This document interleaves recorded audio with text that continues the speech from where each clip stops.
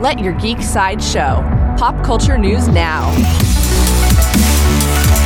Hi, this is Andrew, and here are your pop culture headlines. New from Sony. Sony released an update about their upcoming film, Spider-Man Across the Spider-Verse. They confirmed that Amanda Stenberg will voice a character called Spider-Bite, and Andy Samberg will be the voice of Ben Reilly, aka Scarlet Spider.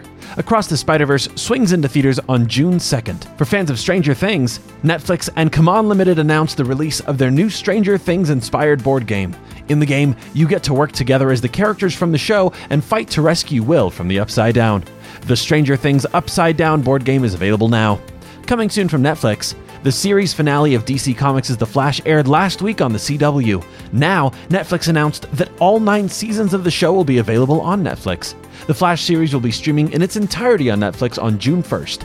Coming soon from Paramount, Paramount and Nickelodeon shared a new poster for Teenage Mutant Ninja Turtles Mutant Mayhem. The poster shows the titular team tossing pizzas and tumbling towards us with their weapons ready to go. Teenage Mutant Ninja Turtles Mutant Mayhem will fight into theaters on August 2nd.